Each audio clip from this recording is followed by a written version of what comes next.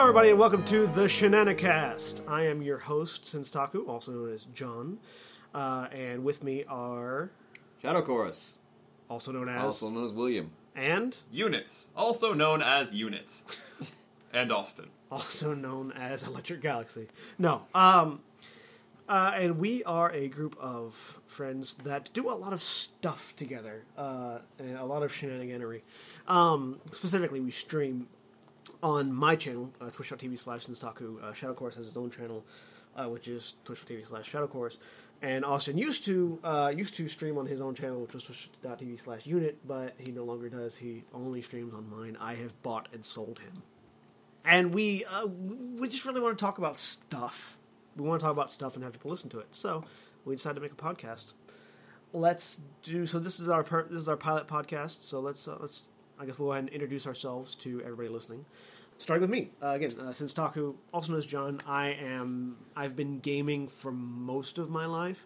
My very first game would have had to have been on the original Nintendo. I think it was like Duck Hunt. Like Duck would have been Duck Hunt on the original Nintendo. Would have been my very first game that I ever played, and I've just been in love with the medium ever since then. I played for a long time. In 1997 would be the first time that I ever considered, like, I would ever consider myself a gamer, and that was with Final Fantasy VII, which I bought for the PC when it came out here in the States. I think it came out in 97. It might have come out later, but that game sort of showed me that games could be more than just a visceral experience. That they could be a form of art and a form of storytelling and a world that you can lose yourself in entirely. And since then, it's just been nonstop gaming. So much so that I now Twitch stream 5 times a week plus bonus streams on occasion. So, and as well as doing our pen and paper RPGs. But that's been it. That's sort of the legacy of my gaming. I'm really big into story in games, specifically where story and gameplay mesh. I'm a big proponent of story and gameplay being hand in hand with one another. As viewers of my stream are no doubt sick to death of hearing me harp on about. And I'm very much sort of, I want to do interesting things in an interesting world with an interesting story behind it. That's really what I want as a gamer. I want to have experiences that I couldn't have otherwise, in places that I could never be, doing things that I could never do when I pick up a controller, or when I pick up some dice. How about you, Shadow Horse? I am Shadow Chorus, also known as William. I am Senstaku's brother, which a lot of people apparently don't know. Yeah, apparently that's not easy to figure out. I don't. Well, they're not looking at you, so but, they're only hearing you. It might be easier. But my first game was probably around the same, actually probably the same as yours. It was probably Duck Hunt, or I think it was Karate, actually, for the No, original Nintendo. Yours was, I can't remember the name of it, but you played it was like Black Belt or something, where you played a karate student. Yeah. Fighting your way through stages. Through a dojo. Yes, I remember, because it was one of the first multiplayer games we ever played. Mm-hmm. And the two of us would sit there playing it for a long time. Yeah. And I have been a gamer, called myself a gamer, since Warcraft 2. Which was the first real, world-built game that I ever played. It was, and I got so immersed into the Warcraft universe. It's one of my favorite universes to date. I have been a writer and a creative person for basically ever since my imagination started running wild, which was maybe kindergarten. I started writing creatively back in elementary school, and I've been doing it ever since. And I get into video games a lot as an author and as a story writer, so story is very, very important to me, and how it meshes with gameplay is also important to me, just like it is with you. I'm often one who likes to look at the morals and the lessons that are being taught by the stories, as well as where the stories are going themselves. It's a very I'm very literally minded when I play video games or play tabletop games. And you want to be a game designer professionally.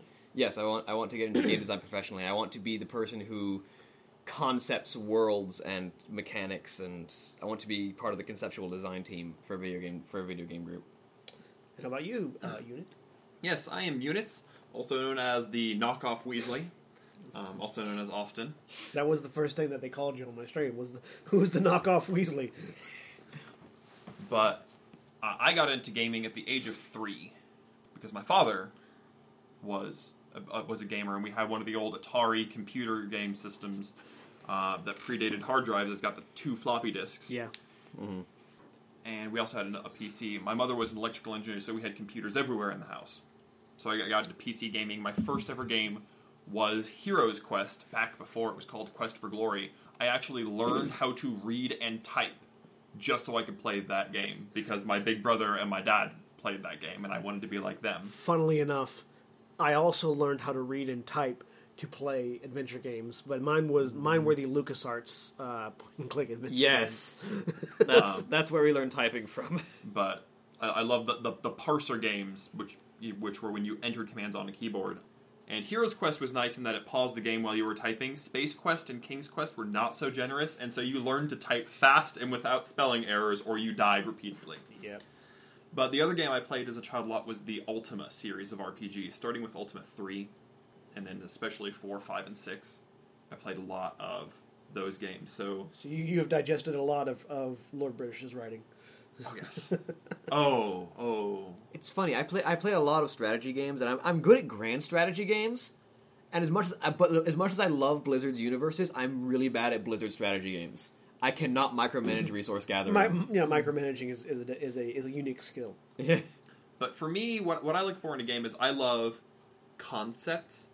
Even if they're not executed well, I love an interesting idea that they had. And I will play really crummy games if they had interesting characters and interesting concepts running underneath. The gameplay can be awful, and I will just... I have sat through many a bad game because of either a good story or a really interesting idea. Yeah. So what we're saying here is story mechanics. Well, it doesn't have to be something story-wise. It can be a really interesting mechanical concept that was just executed. Those ideas. Before there was a game I used to I forget what it's called. It came in a 2-pack with Planescape Torment because there was no other way they could sell this thing. It was a bad game. The gameplay though was really unique, and they did they got actual fight choreographers to do motion captures for all your moves and the like. But the problem was it was released in the mid-90s and the technology was not ready. Was it rotoscoped? I don't know. Like Mortal Kombat or Prince of Persia style? It might have been. Original Prince of Persia? It might have been. Yeah. But original Prince of Persia was very much the same thing, but it was the lead designer's younger brother was basically recorded and rotoscoped into the game. Well, it's like Never Dead. Never Dead's a really bad game, but it's a really cool concept. I tried to stream Never Dead, and I couldn't. I streamed the entirety of Ride to Hell, and you couldn't stream Never Dead. I couldn't stream Never Dead. Like Never Dead's a really bad game, but it's a really cool concept of like as your body falls apart, you keep going. I think I couldn't stream Never Dead. So there is a manga that I really much enjoyed called Blade of the Immortal. I don't know if it's still going or not, but it revolves around a samurai who is immortal. Basically, he's got blood parasites in his body that basically sort of if he gets his arm cut off, he can just hold it back up and they'll stitch his body back together. Mm-hmm. And I really loved that story. I really loved that character and that sort of idea. So I was really looking forward to liking Never Dead, even though it was a horrible game. But it was so horrible, so poorly executed, so just bad. I was so soul-crushingly disappointed I couldn't continue playing it. Mm. I think it wasn't just that it was a bad game, it was that I was expecting a level of enjoyment from the concept that I didn't get. And I was bored. Mm-hmm. It was a chore to continue moving the controller. So that's an example of a really good concept that's down executed really badly. Horribly. Especially because I love the Blade of the Immortal, which is essentially the same thing. It's like, you've murdered a piece of my soul with that game. Yeah, sorry, you probably had more to say. Oh no, just and then I was gonna say the other big thing in my life was pen and paper RPGs. I started D&D when I was 6. My dad took my brother and I, and we walked us through first edition AD&D, which, as a 6-year-old, is interesting. Yeah. I mean, if you pick it up that early, then everything else is easy, Yeah, right? yeah, no, every edition that's come out since, super easy. And I actually have a fondness for second edition D&D. We can discuss it at length later, but I feel like modern pen and paper gaming systems have the sort of oversimplification that comes from a MMORPG crowd. We can actually go ahead and just springboard off that into pen and paper RPGs. So I am a relative newcomer to pen and paper RPGs, relative compared to you, and then William is a relative newcomer compared to me. No, actually, I started doing pen and papers on my own. Did you? Actually, yeah. When did you start? When I first encountered Neverwinter Nights, I wanted to get into the pen and paper aspects. Okay. So that was a while. That was 2001. 2001. Yeah. I started when I first met you. Yes, because we ran that. We ran that really short campaign that never went anywhere. Where Sudeth shot a bear in the eye. Where you and that bear just kept crit missing each other, and then the rogue was like, "Oh my goodness, give me a break, paladin." Yeah, so let me set the scene for the listeners. We're a group. We have a sorcerer, a paladin, and a rogue. A rogue with a short bow, a paladin with a bastard sword and a shield, and then sorcerer with sorcerer, and a bard with a poleaxe, And so we roam through some woods. This was a very simple story. We never got beyond the first battle. Actually, no. We did one session. I think because your wife and Seth were playing, and they didn't get into it. So yeah, no, they weren't too terribly into it. So, but it's not for everybody. We got into a fight with a pair. It was a pair of bears, or was it one bear? I think it was a bear and like a few wolves. A bear and a few wolves. And I sort of, being the paladin, being the tanky, heavy armor with a shield and stuff, I sort of wade into combat and I start swinging. And I am rolling terribly. Like, I swing at the bear. I buried my sword into a tree next to it. Then then you swung back, also horribly. The bear face planted, laughing at my ineptitude. And then I missed again. and tossed your sword. And I threw my sword away, yeah. And then the rogue does rapid shot, double 20s. Yeah. A rapid shot, double 20s, double crits the bear in the eyes, and the bear dies. It's what? In the meantime, even? Bard with the poleaxe, attack of opportunity, kill all the wolves. Yeah. It was a good day. Yeah, it was, and then so that was my, I think, my second of all time pen and paper RPG session. So I still remember vaguely my first RPG session because I was still young, and so I was like, this idea must be fresh because I just had it, I had just gotten off of the Icewind Dale trilogy, and so my first pen and paper RPG character was, of course, a Drow Ranger who dual-wielded swords. Shocker! That idea has never been done before. Was he goodly Drow? Oh, actually, he was actually chaotic neutral. I wanted him to do whatever I wanted him to do. Which was, Fair. chaotic neutral. That's not how chaotic neutral actually works, but that was how I thought it worked at the time. Yeah. It's amusing looking at beginner D&D players and how they view alignments, and kind of an oversimplified worldview of chaotic neutral means I can do whatever I want. Chaotic good means I can do whatever I want as long as I have some garbage explanation for why I did it. Yeah. So I like the idea that alignment actually correlates to your god, not to you, which is a topic of discussion that's gone around the internet for a while in regards to pen and paper alignments, specifically in D&D, where your alignment ties to your god and what your god views as good, bad, law, evil, chaotic, whatever. That's not entirely true. Well, it's the argument. That's the argument. Yeah. The argument is does it or does it not? Does it or the interpretation. Well, in that case, all Drow would be chaotic good because everything they're doing, their god sees as good. Well, no, not quite that way. That's not quite what I mean.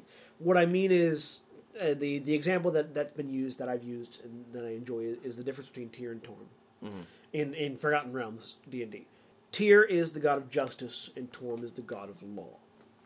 So you approach a situation where you have come across a bandit who you have evidence of his wrongdoings, and you have caught him, say, in the middle of doing a wrong, but he is not in a position to fight back. Tyr is the god of justice. Tyr demands he pay for his crime right there, whatever that may be. Torm is the god of law. Torm demands that he be taken back to a city and face trial for his actions. So a paladin of Tyr is just as justified in striking him down there as a paladin of Torm is for arresting him and taking him back to a city. Now see, that's where I think it'd be more accurate to say a paladin of Cuthbert would be justified in taking him down right there, because Cuthbert is... Well, Cuthbert would try to convert him. Cuthbert would be convert or die. Yeah, convert or die. Whereas Tyr would be there's no conversion. You die now. That's really when you get into the lawful aspects, because like that's the differences between like different versions of But lawful. yeah, Exactly. I mean, that's less to do with the deities and more to do with your character's branch of how they react. Like one thing I was wondering about, what would be the alignment of an individual who decides to take down tyranny because he hates all established authority, but he does so by challenging authority to legal duels. So he is fighting the law within legal means. True neutral. Is he chaotic or is he lawful? True neutral. Would be neutral. True neutral. But that's not what neutral means. Not necessarily true neutral, but neutral good. Neutral means that you follow the law to the extent that the law perpetuates good. To me, that Because in this case, his goals are chaotic, but his methods are lawful. Which is why he follows the law to the point where he wants it to. No, He uses the law. He uses the law to take down the law. which is lawful. Yeah, but His methods are lawful. Yeah, but he's only using it to the point where it I benefits him. would consider someone's motives to be their alignment. So they'd be chaotic. Yeah, he would be chaotic good, manipulating law. Okay. Like, the idea of manipulating another alignment is not a new one. But the problem is, you look at lawful evil, which is not based on your motives, it's based entirely on your methods. You Well- can be lawful evil, your goals can be... it is based on your motives. Your motives as a lawful evil character is to maintain an order that benefits you. Not necessarily. You could just be your character is lawful because he uses quote unquote honorable methods. Admittedly, it's for self-serving reasons. For me, I everything is your motive. Like, for me, a character who seeks to cause harm and express his anger on the world, no matter how he does it, if he goes about it in lawful means, no matter what, he's chaotic evil. Because he's just expressing his inner rage. A lawful evil person is someone who wants to build a world for him. He wants to build a society, a goal. He has plans in place that benefit him. And it's not necessarily bricklaying, hiring masons. It's orchestrating a situation in which he benefits through means of lawful action, or under the table law. But like, not overtly like a breaking chaotic the evil law. person to me, like what would be using the law would be an over-aggressive cop who beats down literally everyone he takes in. He would be chaotic evil to me. No. He's still working within the law. No, but that is chaotic lawful evil to me. His motivation is evil. His motive is evil. It's not necessarily chaotic, and that's where D&D is really interesting because it draws the line between ethics and morality. In that regard, you can be evil but still act within the means of the law. A police officer who performs his duties legally, who does everything he's legally allowed to do, but maybe they do is a little bit too aggressive with the capture. They're as aggressive as they are legally allowed to be. They do every method of inflicting pain they're legally allowed to do would still be lawful. Well, They're working within the confines of law. Their motive is not chaotic. Their motive is evil. Well, to me, like, the reason why is also, like, if he was doing it just to express his anger with the world and his rage at the people around him, I would call that chaotic. Well, that could also just be evil. So what we're reading here is actually that your motives could be influenced by either side of that coin. Yeah, they could be influenced by the law law chaos or by the evil good. Law, chaos, good, and evil are separate but not mutually exclusive. Yeah. Like, the one influences the other, and it's certain character balances are weird to strike. And so... Like, true neutral is really hard to maintain. True neutral, in my experience, means an apathy towards morality and ethics. You just don't care. So what we're getting at is when you try to place people in boxes, it gets very difficult. Yes. So which is why I really enjoy games that don't have alignment systems. I really enjoy the more free-form systems, like Shadowrun, I'm really enjoying what I'm seeing and reading and hearing about Traveler. I really enjoy like L5R and etc. that have systems in place to benefit you for working with or against the law, and perhaps systems in place that benefit you for being good or evil, but that doesn't necessarily influence your personality, your mental state, what your objectives are, because you are a complex person and you have all of these aspects in you. I like alignment systems wherein they exist and they're there as basically an informative guideline for your character. Yeah. But they do not have a rules effect. So 5th edition. Yes. Well, most in all D&D games, that's how alignment works. The only time it literally affects you is if you are playing like a 3.5 paladin. Yeah, or a cleric. Actually, no, Well, it does. No, it does. It does affect you in 3.5, even if you're not playing a paladin or a cleric, because there are instances where the GM will say your alignment shifts down or your alignment shifts up because of the way you've been acting, and the gods, who are a real force in the world, can then affect you in different ways depending on your GM.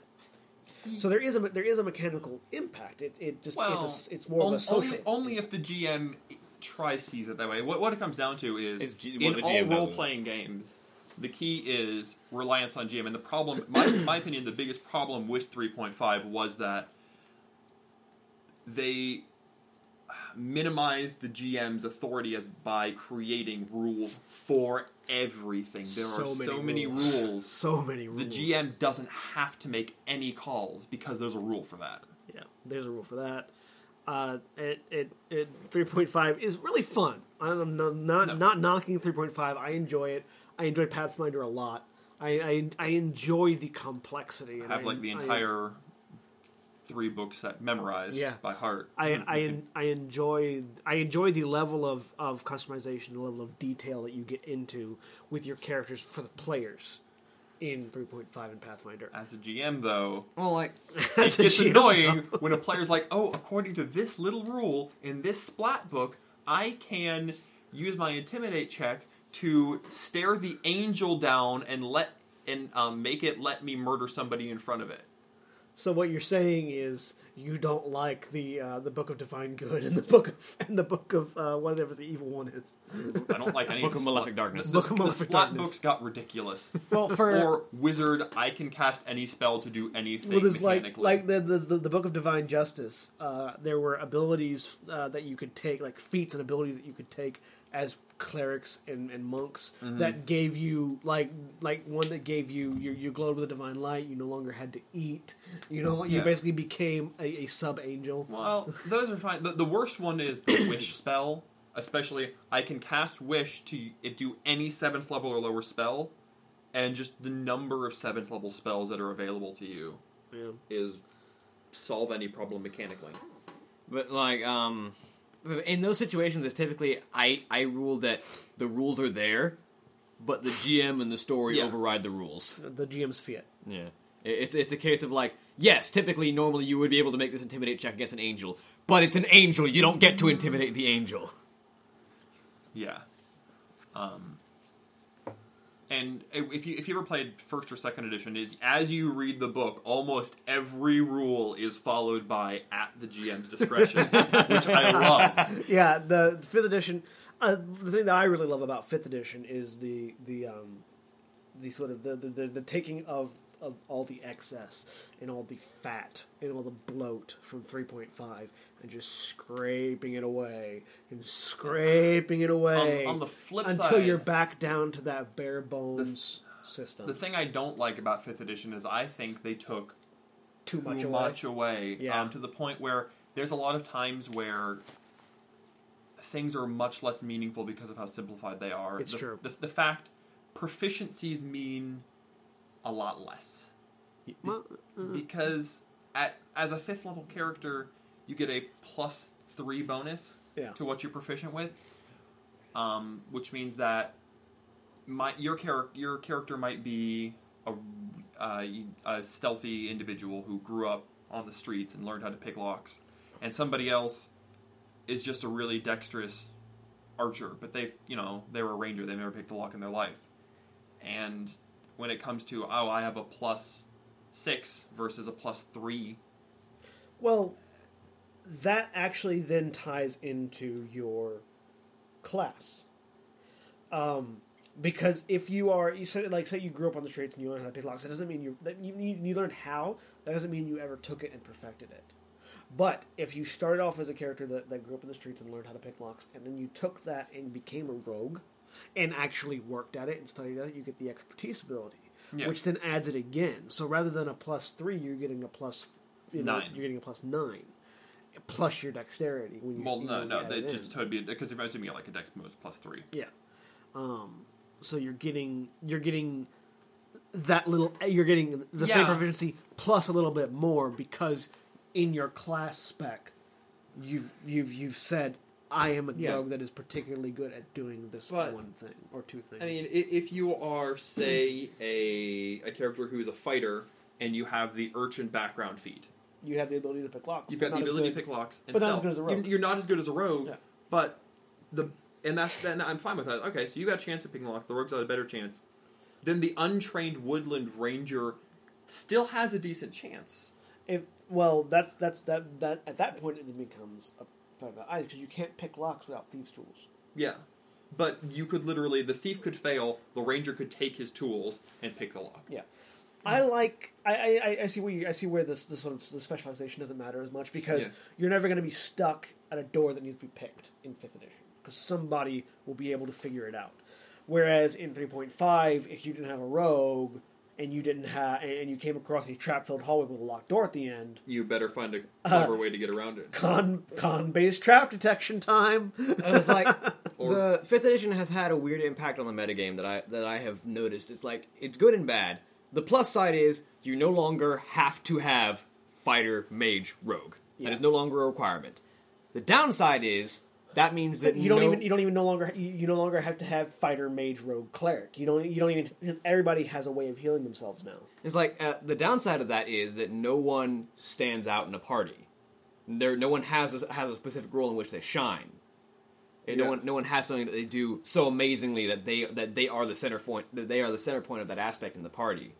Well, we've come across situations in our 5th edition campaign that contradict that. But we've come across a lot of situations where there were challenges specifically designed for a couple one or two characters to excel at, and then they get beaten by somebody who has no experience. It's okay. You can say it was me.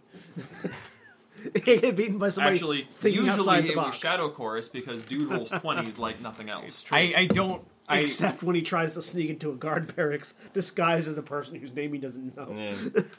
I have the receiving end of the Wheaton dice curse, I feel. Yeah, it's just been channeled to you. Well, what happens is for every die I roll, you get the other end of it. There you go.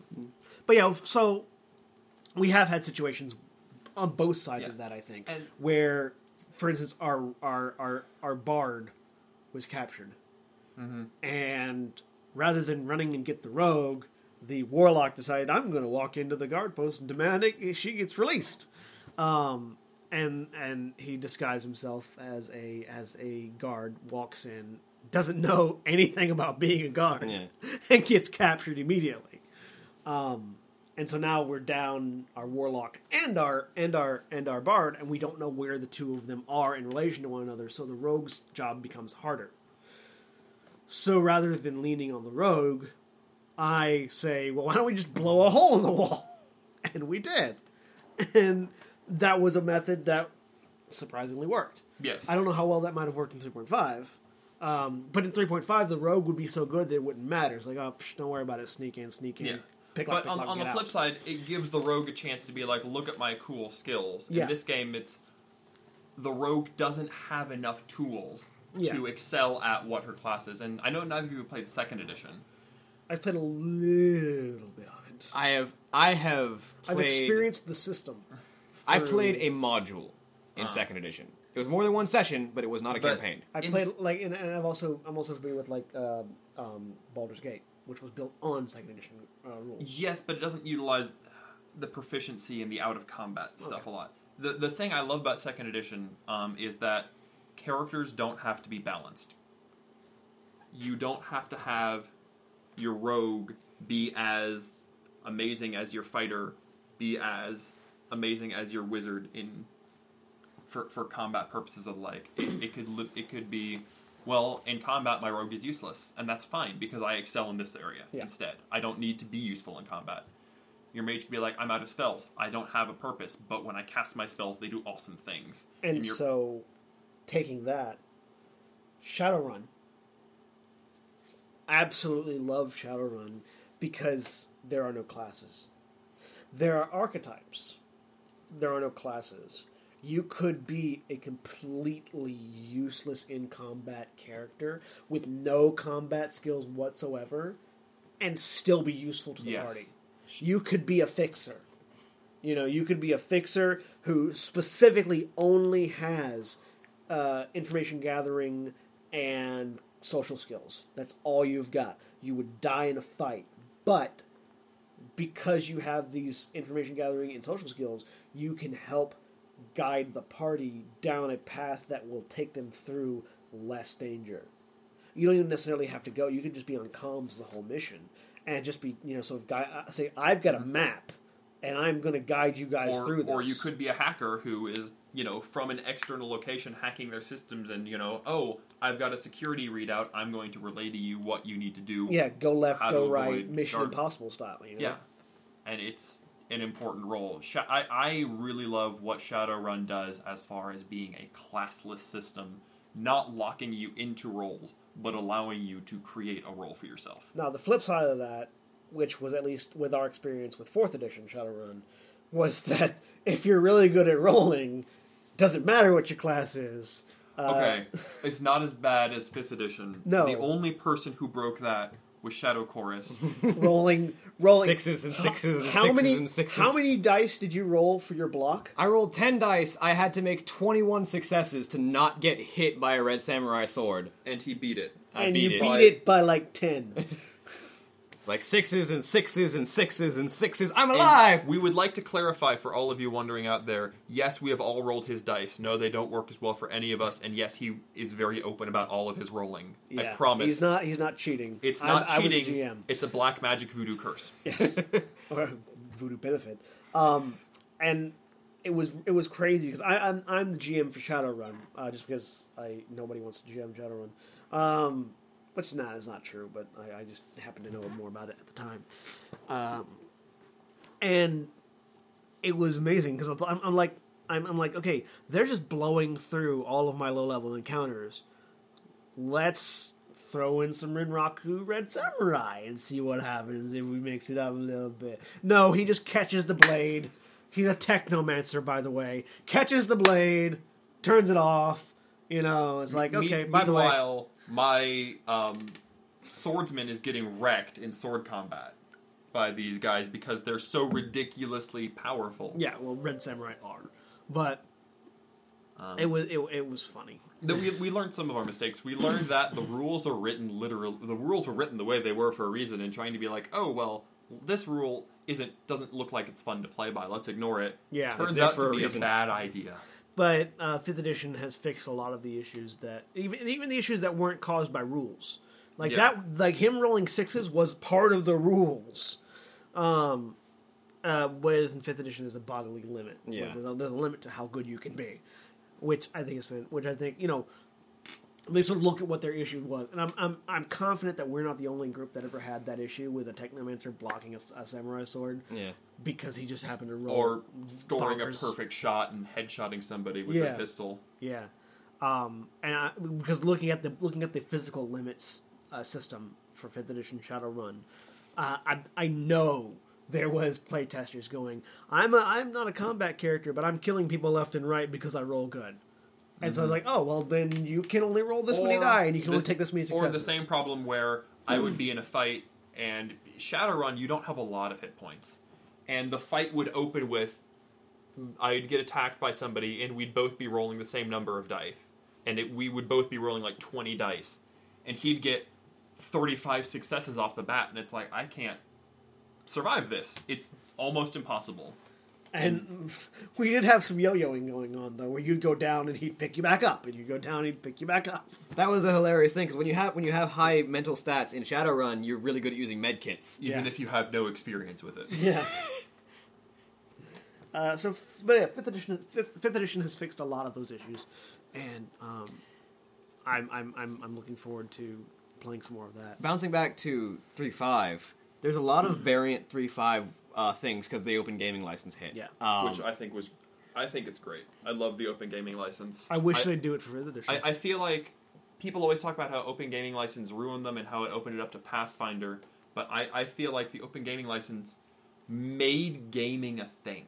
It made pen and paper attractive to so many more groups. It gave everyone, here's a base that you can use and you can do so much with to bring people into gaming.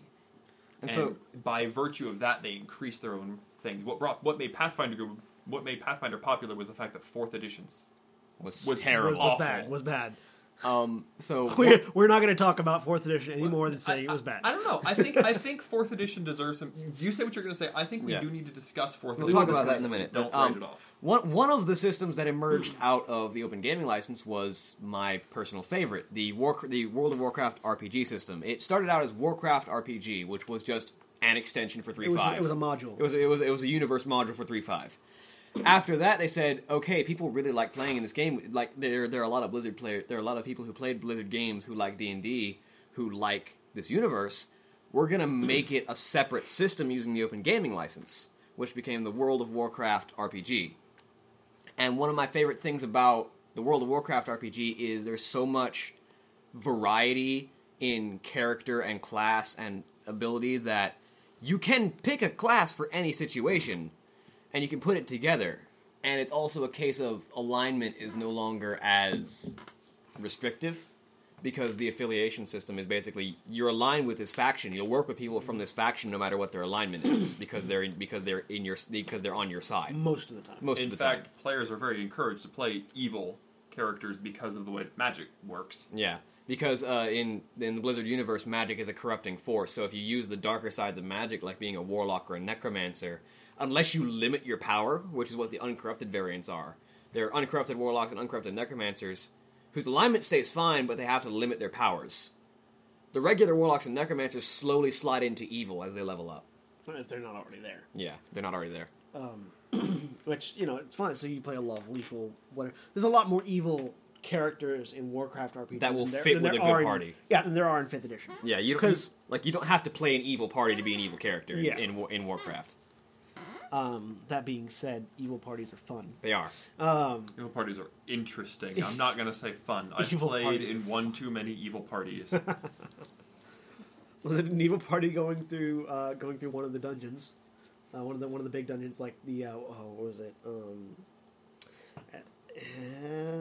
One of the big, massive, hardest dungeons ever. Temple of Elemental Horrors. Elemental Evil. Yep. No, there's a Tomb of Horrors. Tomb of Horrors, Temple of Elemental Evil. I was putting the two together. It's Temple of Elemental Horrors. Temple of Elemental Evil, written by Gary Gygax himself, because Gary Gygax was a fan of TPKs. I'm not joking. Like, Gary Gygax was a player killer. He wrote Tomb of Horrors. He wrote Temple of Elemental Evil. Tomb of Horrors was worse. Temple of Elemental Evil is the one where you can accidentally go through a mirror, lose all your equipment, and gender swap. Tomb of Horrors is where you can look into a statue and have it get an orb of annihilation to the face while you're halfway through the dungeon. Yeah. So you're at the level 10 section of Temple of Elemental Evil, and you've suddenly lost all your magical items, all of your equipment, your gender swap now, and you're still your class, you still have your skills, but you don't have anything to use it with. Like Tomb of Horrors is you start the Tomb of Horrors. Hey, look, there's a statue over there. I'm gonna look at it. Orb of Annihilation. At least it kills you early. Don't get too vested. At least it gets you started. That reminds me, there was a party that beat the Tomb of Horrors in the best way. They were a party of dwarven prospectors. They took their picks and they dug their way through the tomb. At the very beginning, they ignored all of it. They just dug through the tomb. That's the way to do it. I feel like if Gary Gygax would be aiming like, you accidentally hit a beholder's lair. Yeah, you drop into a beholder's lair, you're level 1. Have Whoops. fun. But Dungeons that kill people. Anyways. so Fourth edition. So I actually played 4th edition. I tried my best to give it a fair shot, and I played it in a couple different contexts.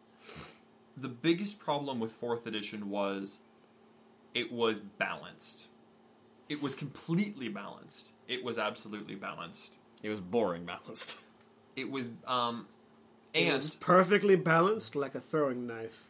but the problem with what A dulled throwing knife. and what they did to balance it was they're like, okay, well, we're going to give everybody the same scale to work with, which meant that at every level, every character started out with a daily power, an encounter power, and 2 at-will powers, depending on your class. Every class, their attacks were based on their primary stats. So your bard sorted people with their charisma. Your cleric hammered people with their wisdom. It was a little silly. I have the power of wisdom. Listen to my knowledge of the world. Or, look at my dazzling smile and be dead. My dazzling smile translates to my dazzling sword in your throat. And they also, they got this vibe where no one wanted to play the healer in 3.5 because heal. And so, healing spells only go off if you hit somebody. And so it's like, I need to heal you. Let me hammer the skeleton, heal. And you don't actually heal people, you allow them to use their surges. Their healing surges. Which heal them based on their own hit dice. You're not even really healing people, you're letting them heal themselves. That's something that I really enjoy about 5th edition, is that in 5th edition, healing classes are not just stuck healing. Because there are bonus action heals, there are reaction heals, and there are things that you can do. Which was a much better way to Also, fix. the fact that Cure Wounds is Cure Wounds. Period. It's the only Cure Wounds you need. Cast it at a higher level if you need to, but it's Cure Wounds. But yeah, 4th edition was done with that. And what the problem was, you would build a character, and each class supposedly had their thing. You know, rogues were mobility, fighters were defense, barbarians were offense. But I actually took the rogue ability and the paladin's abilities. The rogue's abilities and the fighter's abilities. Took off the names, wrote them down in index cards, and gave them to my brother to see if he could sort which one were the rogues and which one's the paladin. He got about half of them right. Really? Yeah. Because some of them are obvious, some of them aren't.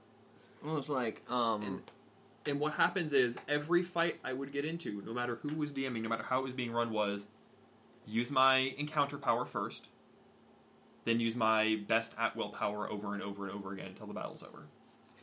That's why I really hope And that... the fighter's at will was attack, wasn't it?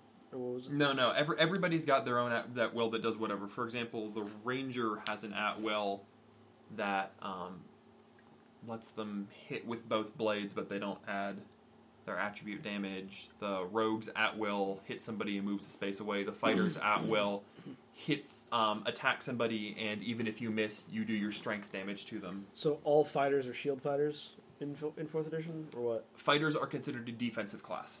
Right.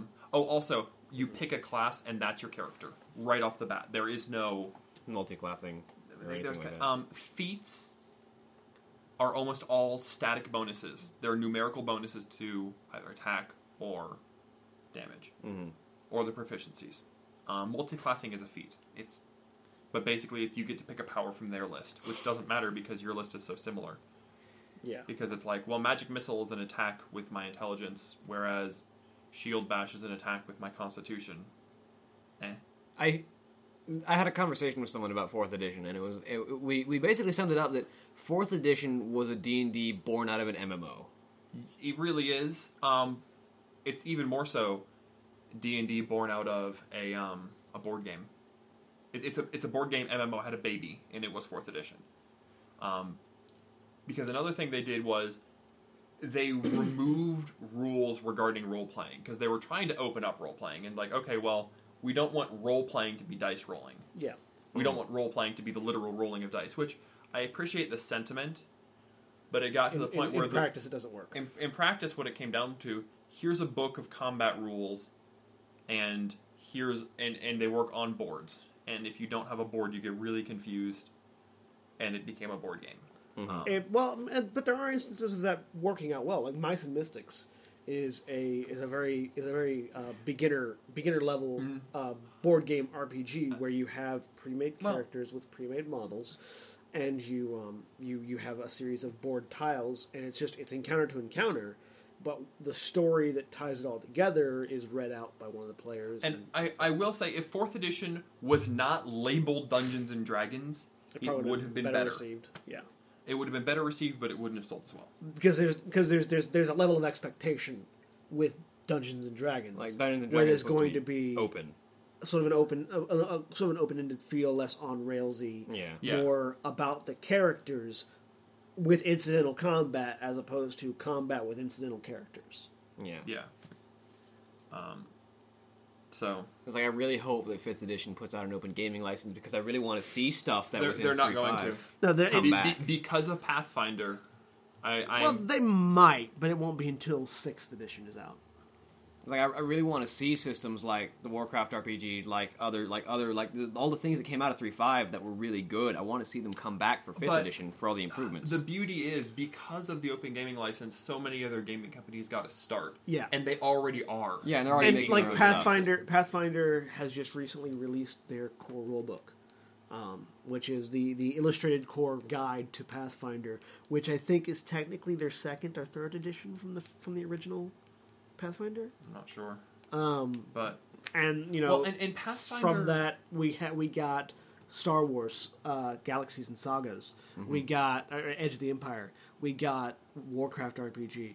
We got a Wheel of Hero. Time RPG. We got Wheel of Time, which have you ever actually read the rules for Wheel of Time? I have not. You've told me about them though. The Wheel of Time was a great concept, but it was really rushed. They did not test it. And they did not involve Robert Jordan at all. Yeah. And what ended up happening? What ended up happening was you had something that was awkwardly separate from 3.5, but still too similar to 3.5 to actually work. And you had classes that they did not actually for anyone who knows Wheel of Time, Algai de Siswai are the elite warriors of the Waste. They're survivalists. They're hardy. They are deadly. They dance the spears. Which they're the equivalent for Game of Thrones fans. They're the equivalent of the people of the desert whose names I've suddenly forgotten. The raiders that Khal Drogo's people. For some reason, the name just went out of my head. But you know who I'm talking about. What it translated to was a character who was saddled down with the inability to wear armor, the inability to use any weapon but a short spear, which is a mediocre at best weapon, and a bunch of initiative bonuses. And that was it. Their saving throws were awful. Their class skills were awful. They didn't have anything going for them. So basically what they did was they took the literal representation of what they were in the book and put it in the game. Yes. As opposed to making it mechanically work. Yes. What they should have been more like barbarians. They should have been more like a barbarian or a monk. Yeah. But one of my favorite things, for example, in Wheel of Time is characters' armor classes go up as they level up, as the representation that you get better at dodging, you get better at, parrying, which I really like, because you get better at putting that armored shoulder in front of the sword. Because Dungeons & Dragons has been very bad about representing, a naked level 20 character has the same AC as a naked level 1 character. Yeah. Mm-hmm. And by the book logic, it's you have more hit points, which represents you're able to take blows better, and you turn a lethal blow into a glancing blow. But no. in this game, you have the problem was they made it a rule that armor doesn't stack with your bonus, and so by your natural AC bonus, and so by the higher armor you have, the less your AC, your dexterity matters. Well, no. Basically, by max level, everyone's naked. Oh. Because you can't get both your armor bonus and your static and your character AC bonus. Okay, and something I've noticed that a lot of DMs do in 3.5 and other similar systems that I don't know if you've done, but I know that I have done at times, is certain things are as hard to hit as I say they are. Their AC is what I say it is based on how well you people can hit it. I am not going to lie. I have changed hit points, armor classes, hit bonuses, and damage in the middle of fights. I know, we've seen it. Because every once in a while, you walk up to somebody and you wreck its face. Well, because in our Pathfinder campaign, we were doing an average of 150 damage a swing. No, that was the weaker characters in the party. Well, and my wife had an AC of 97. And my gunslinger, who was my damage dealer, did like 500 to 1,000 damage in one attack round. Yeah. I was doing an average of 150 because I was the defensive character. Yes. Until I was using my sorcerer, and then I was just 40d6. Let's go. Boom. And then you were wish. Also, what's the perfect spell for this situation? Wish. I have a bag full of diamonds. And my wife's character eventually got the ability to take blows for someone else. It's like, oh, you hit them? No, you're going against my AC. Oh, what's my AC? 96, 97, whatever it was. You can't hit it. Because she was polymorphed into a pixie at the time. And she retained all of her armor bonuses. That was not a good strategic call on your part. Was making it a superpowered campaign in Pathfinder, which is already superpowered. Yeah. It's like, I'm not gonna lie, that troll you were fighting last night probably wouldn't have had that much AC normally, but it was like, you guys could hit him easily. Yeah, or, well, it happened in 5th edition, which surprised me, is, I'm like, okay, well, you guys have been doing so well, I'm gonna run you up against a challenge rating, you're all level 5, I'm gonna run you up against a challenge rating 9 monster, because you've been wrecking so much face. And then I called shot throat. Was that? No, this was the Chain Devil. Oh, the Chain Devil. I called shot head. No, this one you didn't auto-kill, you just did massive, ridiculous amounts Someone of damage. auto-killed it. No, Someone took his head off. because I double critted. It would have died anyway. Yeah. It was actually, you would have done enough damage to kill it. You had it down to like 10 hit points. Oh, okay. Like, I have been guilty of editing mid-fight so that fights just don't breeze by. But the funny thing is, when you have to, because of this modifying, for things, when the characters actually roll normally, they die. It's like, oh, TPK, I have to modify it back. Yeah. Have to lie about that roll. So I think the solution there is don't modify your characters in the middle of the fight. But actually, that ties in very well to Traveler, because what Traveler has done is there are no hit points. I like sorry to derail you for a second, Yeah. but I like Gary Gygax's quote. I'm not rolling the dice for the numbers. I just like the sound they make. It's true. I did that a couple times in Shadowrun so that you guys didn't fully die. It's like, blah, blah, blah. Yeah, they missed, totally. Though another thing I don't like about 5th edition is it's not very lethal. It's really hard to die in 5th edition. For players to die, yeah. Yeah. It's really hard for players to die, and because you never go below 0 hit points, lay on hands, 1 hit point, get back up and fight. Yeah, It's really powerful. It's true. They're good and bad, but Traveler, so the way the hit point system works in Traveler has the basic 6 stats. Mm-hmm. It has strength, dexterity, endurance is constitution, intelligence, education is wisdom, and social is charisma. And you have 3 physical, 3 mental stats. When you take damage, you deduct it from your physical stats, starting with endurance, and then when endurance is empty, you take it from strength or dexterity, depending on it's your choice. But a lot of people will say, "Oh, I got hit in the leg, there goes my dexterity. I got hit in the arm, there goes my strength." And when 2 of those are at 0, you're unconscious. When 3 of those are at 0, you're dead, flat out, no save, no nothing. Which I really like because it brings the numbers of your attributes into play. A lot of systems, especially because D20 was the originator of the systems, the numbers of your attributes are meaningless except to mark where your bonus is. This is not true for the for 2nd edition D&D. No, but for like 3.5 modern and 5th, versions, it's like the what numbers are your themselves are numbers? dissolved. My number is 14. Okay, that's a +2. My number is 18. Okay, that's a +4. My number is 20. Okay, that's a +5. What matters is the +5, not the 20. Which is why I like the value tests, which are not like what is your strength bonus, roll and add your strength bonus. It's roll in relation to your attribute number is how well you do. Like, if you roll under your attribute, you succeed. Yeah. Which is how skill checks worked in 2nd edition. It's if you have a proficiency... That's also how everything works in, I think it's Savage Worlds. I think it's how Savage Worlds work. I don't want to just throw that out there, but I believe... I've listened to it, I've never read it. I believe from listening to it that that's how skills work in that, or rules work in that. I think that's also how they work in the hero system, which is another one that I'm really interested in playing. Which is the thing, I need to incorporate that more into my campaigns, because, like, your attributes are kind of meaningless unless they're even numbers. Yeah. Odd numbers need to be useful. Odd numbers are absolutely useless in D20 systems, but when you look at Traveler, they're not.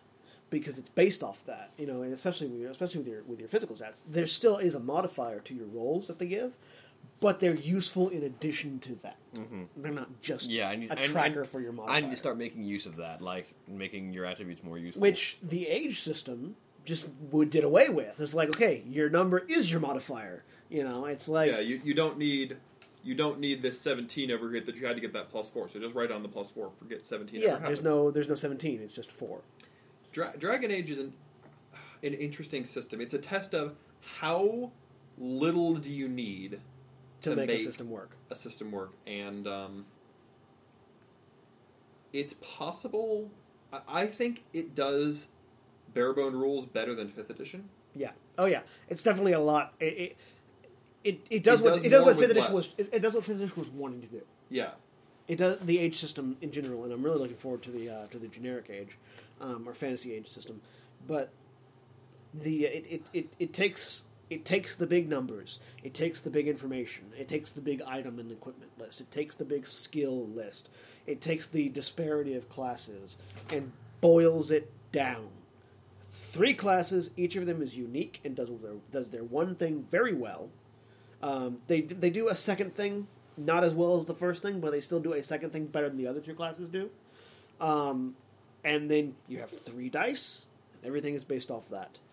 Which is another thing real quick. I love they use a 3d6, which is a 3 to 18 range instead of a 1d20. Yeah. But the beauty of 3d6 is, if any of you know statistics or probability... The average is higher. The average is in the middle. Yeah. You don't get as many 18s. You almost never get 18s, you almost never get 3s. In D&D... You're as likely to get any number on that D20. Yeah. Which means that numbers have to be large to be meaningful. The age system made small numbers meaningful by making 3 dice, which means you get an average of 10.5 whenever you roll. Which is something, again, jumping around a little bit here. Which helps me a lot, because I can't roll like dice to save my life. Traveler is a 2d6 system. Traveler is a 2d6 system with a number gate. It's trying to you want to hit a target number to succeed, no matter what it is. If you're shooting at a guy, hit an 8. If you're punching at a guy, hit an 8. You're trying to operate a vehicle, hit an 8. Which makes it ridiculously simple for people to understand. Roll a dice. Is it an 8? No, you failed. Is it an 8 or higher? Yes, you succeeded. Then what happens is how much higher than an 8 or how much lower than an 8 determines how much you succeed and how much you fail. And they have an armor system where armor deducts damage, so that's why they can afford to have that. You get hit, but it doesn't necessarily do anything. But it makes it so much. It makes it so simple. And of course, if you roll deuces, it's a critical failure. But of course, there is something to be said for complexity. Like, not every system should be so simple.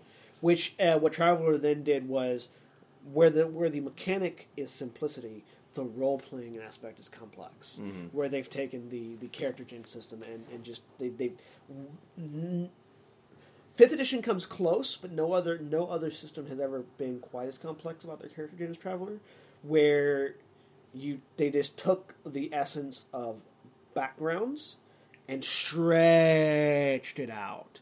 I mean, it's you start at 18, roll for your whatever age is appropriate. Yeah, you roll for the first 4 years of your life. Okay, roll for the next 4 years of your life. Okay, roll for the next 4 years of your life. Okay, and there's so much minutia that your background becomes so integral. You build a character. You build a character like writers build characters in Traveler. You take it from the ground up. You give it a backstory up to a certain time, up to a certain age that you just come up with, and then from then on, what he does is mechanical. It's, your career, what happens in your career, what sort of events do you go through in your career? Do you suffer any injuries? Do you gain any allies? Do you gain any enemies? Do you gain any contacts? Do you and the other players connect somewhere along the line? Okay, do you fail out of this career? You got fired from your job or whatever. You move on. What happens in your next job? What skills do you gain from these careers as you go? And what they've done with Traveler is the role-playing aspect is so much more important than the mechanics. The mechanics are still important because they're still what you do. You still have to pilot that ship. You still have to shoot that gun. You still have to stab that dude in the face. But how you do it and how your character reacts is more important. I think what we're saying here is that homebrewing is good and you should take all the things that work for your party. Exactly. But I mean, going as far as simplicity goes, looking at the age system, I was like, there's not enough rules. This is too simplistic. It's going to get boring. And what I found was, you make up for it because you're not limited. You can do whatever you want, and it's really easy to be like, okay, roll this, and your characters are specialized enough to do unique things. My character had a unique skill set, and there were things that only he could do. Yeah. 5th edition was the opposite. I looked at it like, this looks like it has just enough rules to do well, and then it ended up being, it had just enough rules to muddle everything into a pool of sameness. Now, they're fixing a lot of that with the Unearthed Arcana. Unearthed Arcana articles that they release and the PDFs that they release that add new things and add new characters and they're adding new things, stuff. But and I'm not saying 5th edition is bad. No, it's I prefer one end to the other. Really complex. Like, I love 2nd edition because of its complexity, because of how much different things matter. And like the way that I love the proficiency system in 2nd edition, because the way it works is you are proficient with something or you're not. You're not just, I want to try to do an acrobatic flip. It's like, well, are you proficient in tumbling? Has your character ever tried to do this before? No? Okay. You're not going to be able to do that. automatically suck at it. You're going to try, but you're probably not going to do it. And your ability scores in 2nd edition are paramount because all of your skills are based off of your ability. So you have proficiency to even try something, and then your success is you roll a d20, and if it's lower than your ability score, you succeed. Well, it's like I've been stretching my design legs building modifications to the WoW RPG because it is mostly mechanically 3.5. But I'm taking pieces of Pathfinder and pieces of 5th edition that work. Yes. I'm melding them together into it. Well, which is really what 5th edition was. If you look at it, they took bits of 4th edition, bits of 3rd edition, even some bits of 2nd edition, and they combined them together into 5th edition. Yeah, sort of found what works and what our players liked. What were they doing in their own homebrews? But you're never going to find a system that is perfect or works for everybody, because obviously everyone will have different tastes. Like I prefer on the scale of complexity to simplicity, I prefer more on the complex scale, but not all the way at the end. Yeah, I'm all for all the way at the end. Now, one thing that we do is we jump around a lot. Yeah. We like to try new systems. We like to play new systems. We like to recreate things. And so one of the solutions that unit actually came up with, Austin, was a planeswalking campaign that we're going to be starting next summer. And the idea was that rather than every 3 months we get bored and jump to a new system and make all new characters and start a whole new campaign, we take our characters that we have created, that we've crafted, that we've built up, and we have them shift from one reality to another. And in that reality shift comes a mechanic shift. And we recreate them or just translate them over, because some systems translate better than others to certain things. And we say, okay, here's our character now. We continue our story together. And that is actually a really brilliant idea, and I'm surprised that there aren't as many systems that accommodate for that as there are. Savage Worlds is one, because Savage Worlds is a very modular system that has a lot of different modules and scenarios and such. Traveler has a lot of modules. It's not necessarily built for extraplanar activity, but it can be easily homebrewed to it. But like D&D, kind of, you could go to parallel dimensions in D&D. Yeah. But it's not like they have too different universes, different. but all the universes are kind of the same. We have a different deity set and different cultures. And a couple of different races. And that's about it. A couple different sub-races. Yeah, a couple of different sub-races. It's like you can be a furry halfling on this plane. But like there's nothing put in place for my dwarf from Forgotten Realms is going to go to Azeroth and learn how to be a siege tank pilot, and is then going to go to Shadowrun, Earth in Shadowrun, get his arm cut off, get a cybernetic enhancement, and then come back to the Forgotten Realms with a cybernetic arm, and how is that going to mechanically work in? Yeah. Like, or there come things like, well, if your character has a lightsaber and they go back to Forgotten Realms, lightsabers as written would be OP, but how do the laws of physics even work? Because clearly nothing in Star Wars actually abides by the laws of physics. Well, some things do. Not all things do. Not a lot. It's there is something to be said for new worlds and new variants, because a lot of the new rule sets introduce new challenges that players can't metagame through. Yeah. Like, everyone has... most of our party knows a lot of the monsters in D&D. Yes. Which, it gets frustrating when it's like, you discover a new and strange monster, I start describing it, it's like, oh, it's an Oni. Yes, it's an Oni, fine. But meanwhile, our characters don't know that. Meanwhile, in our last session of Warcraft, I threw this thing at you, all you know is it's called a Kavaldir. You have no idea what it does, what it is, but it's called a Kavaldir, and it looks like a giant drowned man. Yeah. So it's like new worlds that people haven't experienced are really good for new encounters. And new creatures, and so that's sort of taking it from one plane to another. Which I really like that concept. And we're going to be starting that with Traveler, because I think that's just sort of like the perfect start point. Yes. To building our characters is building their backstory and saying, okay, when did they become planeswalkers? When did they start shifting? And then in that shifts, what did they learn?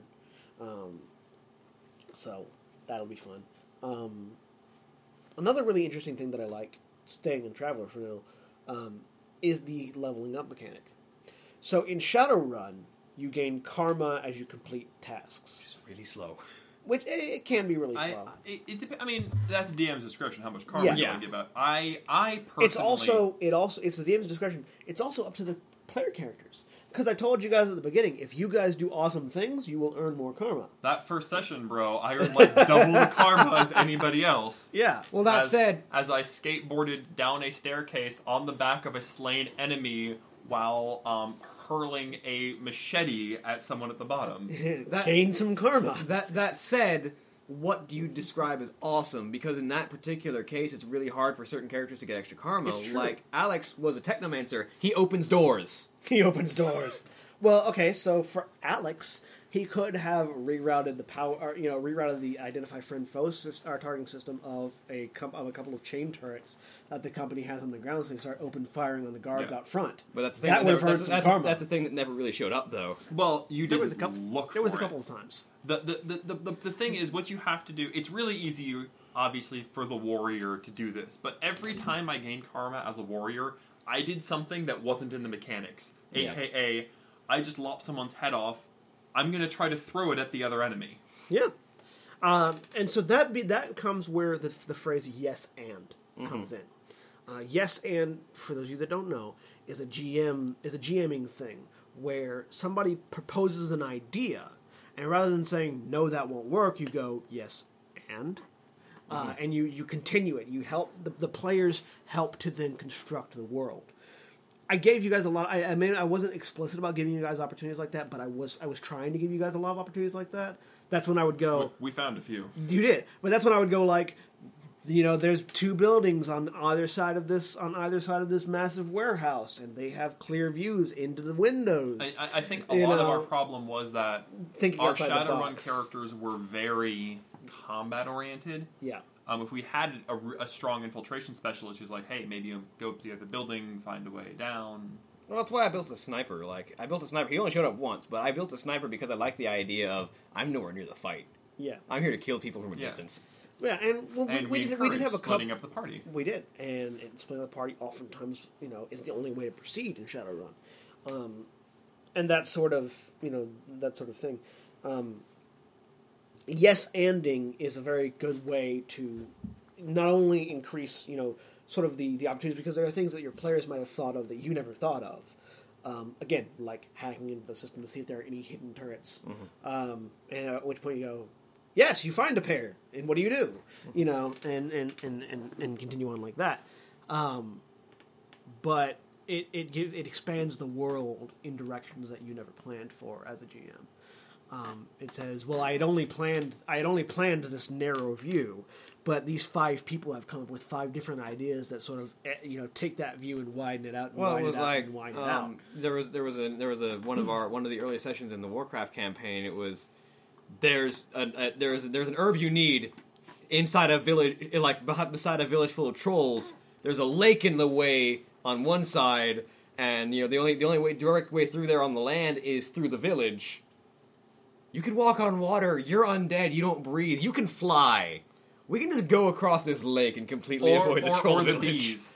Yeah.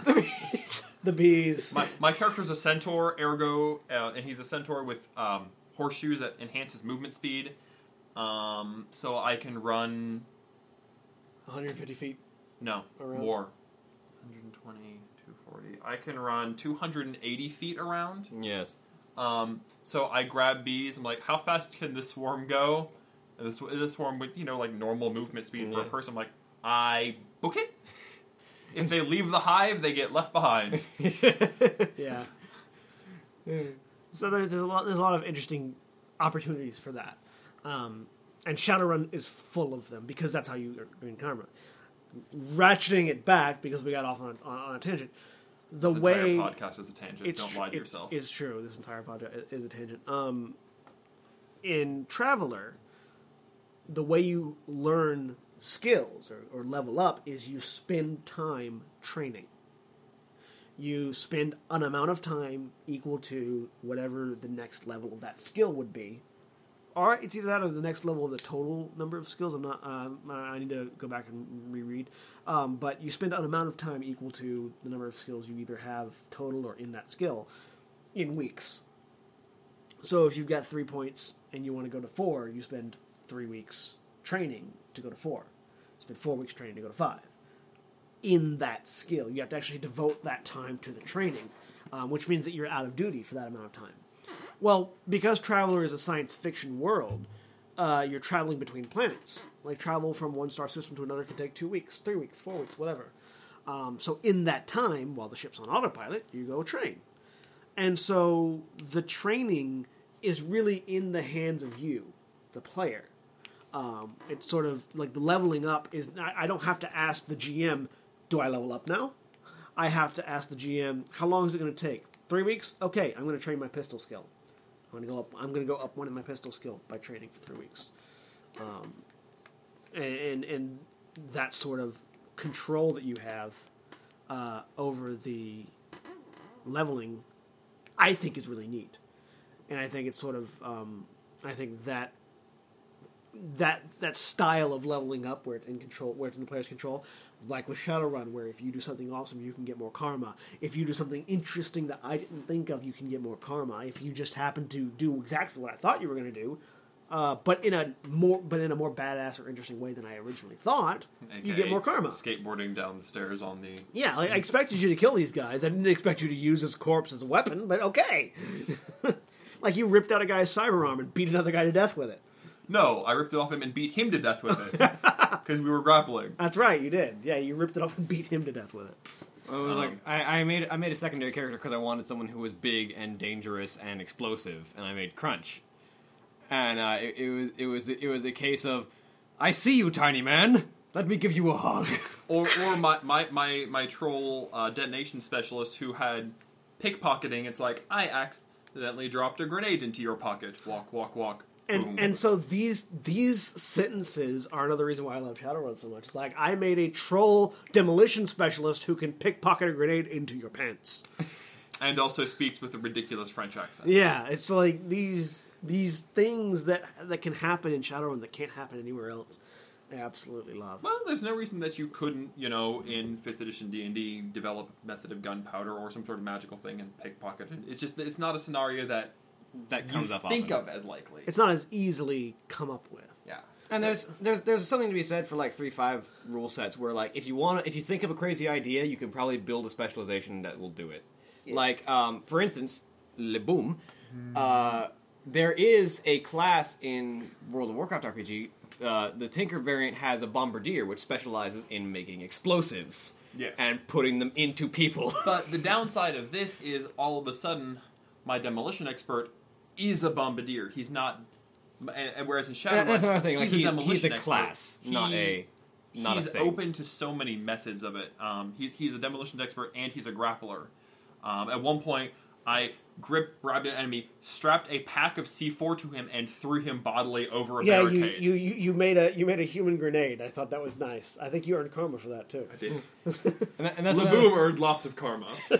And that's another funny thing to be said for GM Fiat is like, I like to make things interesting. I like to make characters unique. So something I've done with my campaigns is every character gets something special about them. Yeah. Something that makes them unique from just a generic, this is their class, this is their prestige. But I like that. I like systems that do that automatically. Mm-hmm. That the GM doesn't have to think about that, because then at that point you then have to balance against it. If you have to do it, you then have to balance against it. Which I think in some of the instances, like with his magical horseshoes, I hadn't thought of it at the time. Now I'm balancing against it. It's not that hard to do. It's just I have to think about it. Yeah. Yeah. Or jump charging people and they never get near me. Yeah. Yeah. Ride by attacks all over the place. But yeah, so lots of interesting things to do with that. But going back to our Planeswalker campaign, do you have anything you want to talk about in regards to the Planeswalker campaign that you have ideas for, or that you're excited about? I mean, I like the idea that you can. I love worlds, and I love trying to figure out. Well, how I was that child who was always like, ooh. How does Magneto do against Palpatine and that sort of thing? And I love the idea of how does a Jedi translate into a fantasy world? I love the idea of trying to think how does this translate? How do these worlds actually interact? That is one of my favorite things. Or how does that smashing worlds together and seeing how it works? How does a biotic from Mass Effect work in Forgotten Realms' favor? Yeah. Or on the flip side, what does what does my dragon disciple from Forgotten Realms do in Shadowrun? Turn into a dragon. Sir, you have a dragon coming out of your head. I'm looking forward to that conversation. Yes, I also like how we both independently ended up with half dragons. Just in the other way. Yeah, well, you're more dragon, I'm more. I was dragon. like, what does someone who works in a like a steam style of technology, like an Azeroth tinker, when he shows up in the 41st millennium, how does he walk forward? Yeah, it's like steam lasers. I'm not sure these are transferable skill sets. How do I learn to be a space marine? So yeah, that I think that's gonna be fun. We're probably gonna come back to the podcast with more stuff about that as we go. So, is there anything that you're like? I said earlier that I'm really looking forward to the Fantasy Age system coming out and getting access to that. And I know you're looking forward to Titan's Grave. Ashes of Volcana. I'm looking forward to the age setting because worlds like that are kinds of worlds that I like to make. Yeah. Where fantasy has accelerated to a sci-fi situation. Yeah. Is there anything other than that we're looking forward to in the pen and paper RPG setting, like in that world, something that we know that's coming out soon-ish that we're looking forward to play with? As far as just what rule sets? Yeah, rule sets, additions, addendums, whatever. Like for instance, a little while back, 5th edition released an Unearthed Arcana about the Awakened Mystic, which is basically the psionic class from 3.5 coming back. Which I've always loved psionics. Yeah. As unbalanced as they started. I'm looking forward to seeing where they go from there, because it's only it's the first 5-level class that they've released. There's only 5 levels in the PDF for them. I'm looking forward to see if they expand that out for the next 15 levels to make it a 20-level class, or if that's the beginning of prestige classes, and if it is, where do they go from there? I think prestige classes would be interesting in 5th. I think the biggest failing of 5th edition right now is that it needs... More stuff. No, I think that it needs numbers to be... All the numbers are small except for the dice you roll. Yeah. Mm-hmm. You roll a bunch of dice with little modifiers. Yeah. I would love to either the numbers get bigger. The numbers are unbalanced. The numbers are unbalanced. Either the numbers need to be bigger, which is what 3.5 did, and you have. But at 3.5, I have a 5th level character who's got a plus 14 to hit. Yeah. And it can be much higher. It goes up to a plus 17 to hit when I charge. Whereas in 5th edition, what I think they need to do is, well, what if we dropped it back? What if you only rolled a 2d8 instead of a d20? Which, I mean, they're not going to do that because it's a d20 system. Yeah. But I think it'd be interesting. I think it'd be kind of interesting. Just play a session of D&D with 2d8 instead of d20. Or 2d20. 2d20? 2d20. That'd be ridiculous. Your numbers would be ridiculous. I mean, if you're relying on the dice, increasing the number of dice or reducing, or 2d10 instead of 1d20. Yeah, 2d10 instead of 1d20, I think would make a big difference in. It would make the out of the ordinary, your 20s more exceptional because it would be rarer and it'd be harder to get, and it would make your critical failures less frequent. Less frequent, and you could play off of it more. And it increases your average. And it makes your average 10.5, which there is no average in a 1d20. Your average is whatever number comes up. Yeah. It's your average is everything in the middle range. The other thing that I've loved about the 2nd edition game I played is, in 2nd edition, permanency was a big deal. The fact that you would get an arm lopped off. Your character no longer has an arm. Getting that arm regrown is difficult in utmost. And it gives you a really interesting role play scenario. That's 2nd edition. 2nd edition. Because in 3.5, all you have to do is have the regeneration spell. 3.5, there's a bajillion different ways to get your arm grown back. Yeah. 2nd edition, my arm got lopped off. I suddenly have to role play. Without how an does arm. my character cope? What does my character do? How, mechanics is whatever. It's And for me, it's I think that may be something that's more old school gamers versus new gamers. That's something that I'd like to experience with going back to the old school Renaissance OSR games. Things like Wizards and that's Warriors. the one. OSR, I'm curious to see where they're going. Yeah. I would like to play a game, maybe even take it as one of our planeswalking systems. It's Wizards and Warriors, I think, or Swords and Sorcery. That's it. Swords and Sorcery, which is an OSR Old School Renaissance remake, basically a 1st edition. I think they fixed a few of the rules. They made the genders equal. They fixed a few of the rules. They fixed sexism. Fixed a few of the issues. But other than that, which I think was only an issue in the original D, not when it was released in book form AD&D. Yeah. Which was also the time when elf was not a race; it was a class. Yeah, elf and dwarf are classes in AD&D. In D&D. Also in Sword and Sorcerers. I'm a human. I'm going to take a level in dwarf. I'll take a level in dwarf. Well, the classes are... The classes determine your race. It's very similar to the way the age system works, where your background determines what race you can take. Yeah, I get it. Yeah. I just like the idea, I'm going to take a level in dwarf, I suddenly become 4 feet shorter and grow a giant beard. I'm multi-classing. Yeah. I'm multi-classing human, warrior, dwarf. Well, basically it was, you had fighter, wizard, cleric. There was no rogue.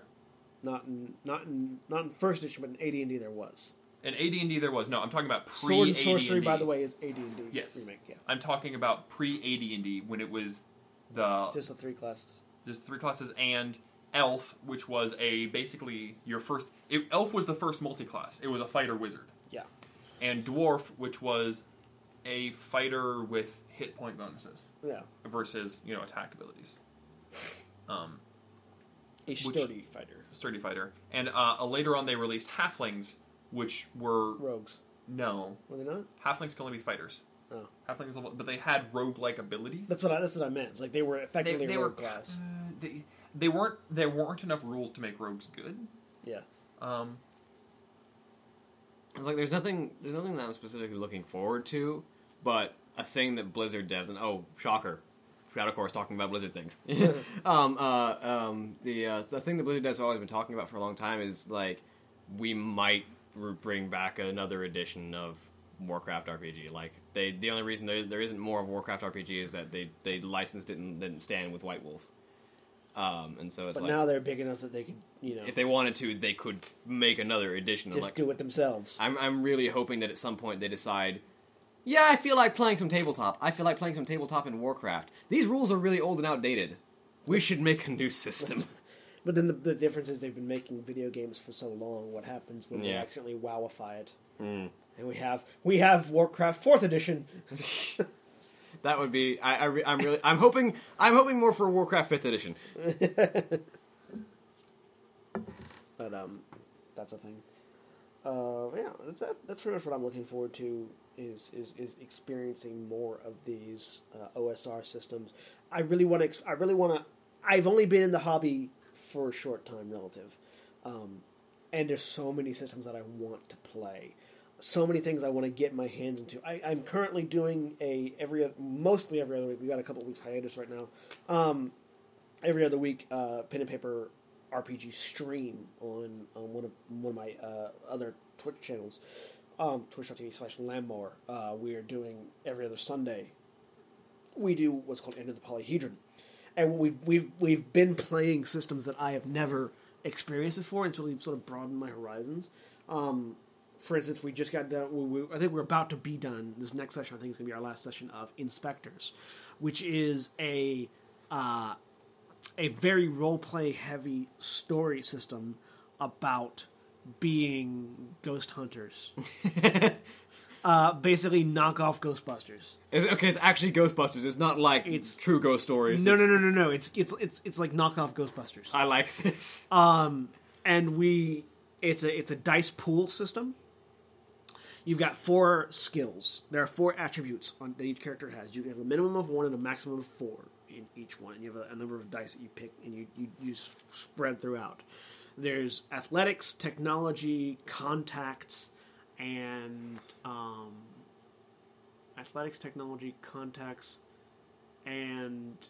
academics.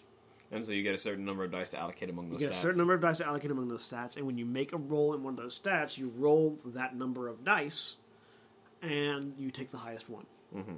And if it's and you need a certain number to succeed or fail. It's kind of like a target number, kind of. What size are the dice? D6s. They're all D6s. So you only have a target number from 1 to 6 plus modifiers. No modifiers. So just 1 to 6. Yep. Typically what it works is it's a sliding scale. 6, everything goes perfectly right, and you determine the outcome. 1, everything goes to hell, and then everything in between has a different outcome. So It's not really a target number as it is. I think it's like 3 and up are mostly successful, and then 1 and 2 are mostly failures. Mm-hmm. Or like 3 is like a middle ground. Yeah, 3 is kind of like a middle ground. Where you kind of succeed, but you kind of don't, and it's using scavengeable failure. Yeah, and it's using this system is where I accidentally broke the neck of a lady I was trying to perform CPR on. I mean, she was already dead, right? No, she wasn't. She would have been fine. But then you killed her. I tried to help her and killed her because I only had 1 dice to roll in the skill. But that's. It's sort of like adapting to the outcomes of your attempts. Mm-hmm. In a role-playing sense is the big point of that. Well, and that's a pen and paper thing. That's really more of a storytelling. It's not about the dice rolls. It's about interactive storytelling with dice to spice things up. Yes, exactly. Dice to at critical moments fail you and make you have to regroup. Yeah. It's role-playing ROLE instead of role-playing ROLL. Yes. Which is what a lot of, Which is what people come to expect from D&D, is ROLL playing. Yeah. What they expect from D&D, it's what they expect from most modern pen and... It's what video game players expect from a pen and paper experience. Yeah. So I'm really looking forward to experiencing new things and like that, and then bringing them back to our play group and seeing how they work with us, because we got a fairly diverse play group. Yes, we've got gamers, designers, writers, actors. We're all actors, students, and then old school gamers, new school gamers, and so it's really fun to see how we all take, because there are some of us that definitely enjoy 5th edition a lot more than others. Yes. And then there are some of us that enjoyed Shadowrun more than others. I think we all pretty much enjoyed Shadowrun. We all love Shadowrun. It was a great system. I love it a lot more than I think William does, but I don't think William hated it. No, it was fine. I don't have like an issue with Shadowrun. I brought Austin a brand new toy though when I introduced it to his life. Yes. So you're gonna DM our next Shadowrun game, right? I enjoy playing it a lot. That's another thing. Is like I enjoy playing. Like there's an issue with having a favorite system. Is like you enjoy playing it, but you're the only one. That will DM it. Yeah, I enjoy playing Shadowrun, but I'm the only one that has DM'd it thus far. I wouldn't mind DMing a World of Warcraft, but I don't know about the world. Yeah, which is the problem. It's like World of Warcraft is specifically in Azeroth, which is a very unique and very deep world that has a lot of backstory. And like you and I are the only two that could ever DM it. Yeah. I have great fondness for any 3.5 system just because I have it all memorized. Pretty much. That said, I feel like if you read deep into the world, I feel like you would really enjoy the world. Yeah. No doubt about that.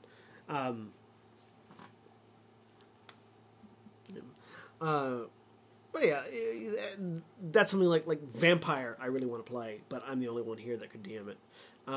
Star Wars I really want to play, but I'm the only one here that could DM it. I could probably learn Star Wars. Well, maybe the D20 system, because it's a D20 system. So D20 system. See, I'm very adaptable. I could learn new systems. Yeah. Yeah, I can learn new systems pretty quick. It's a matter of whether or not we know enough of the world. I need to throw you some Star Wars systems. I really want to play Star Wars Traveler. That's really what I want to do. Star Wars Traveler that I found that I've got is awesome. But that's enough for now.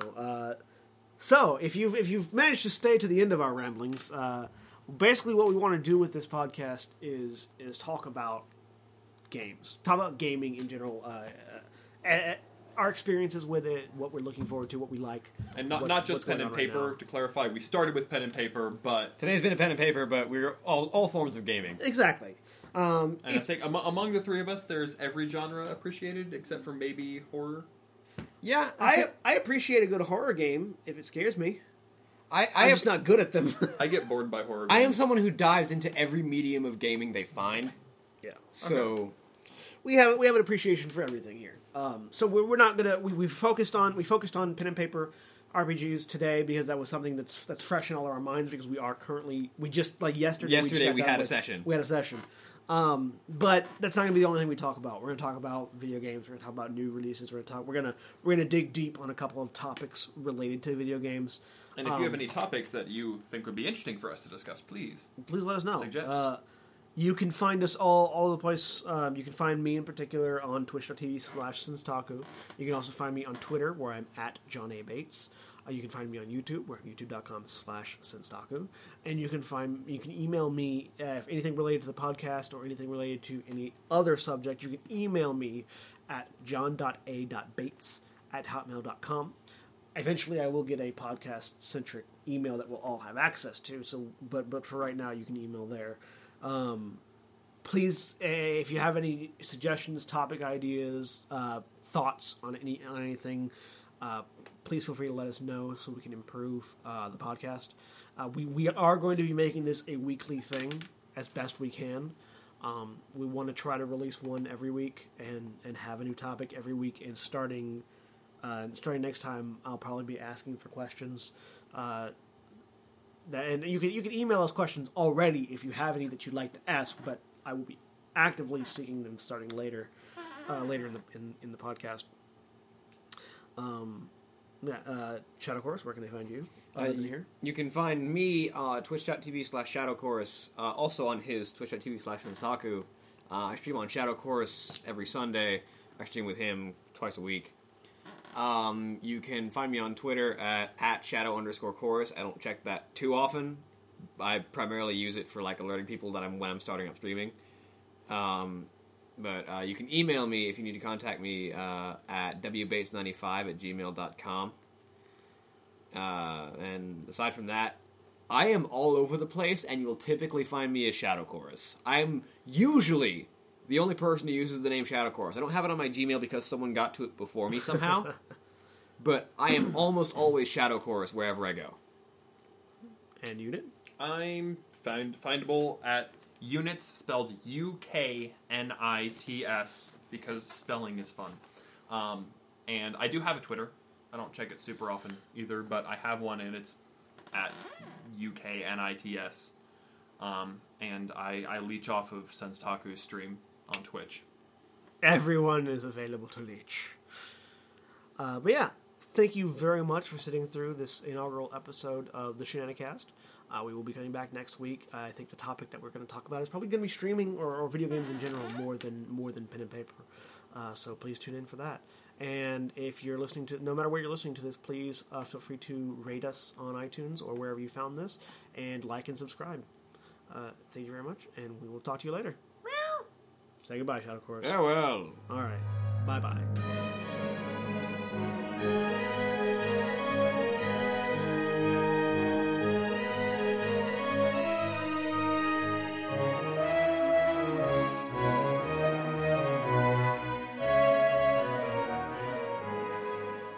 Do we want to add a stinger? And if so, do we want to just pick it from whatever we talk about pre-clap? Yes. We could. The stinger is the pre-clap. All right, sweet. The stinger is the pre-clap. It's the stinger It's is the ponies with beginning. leotards. The stinger is the beginning. Okay, so if you guys are ready, Yep. all right, ready to clap? 1, 2, 3.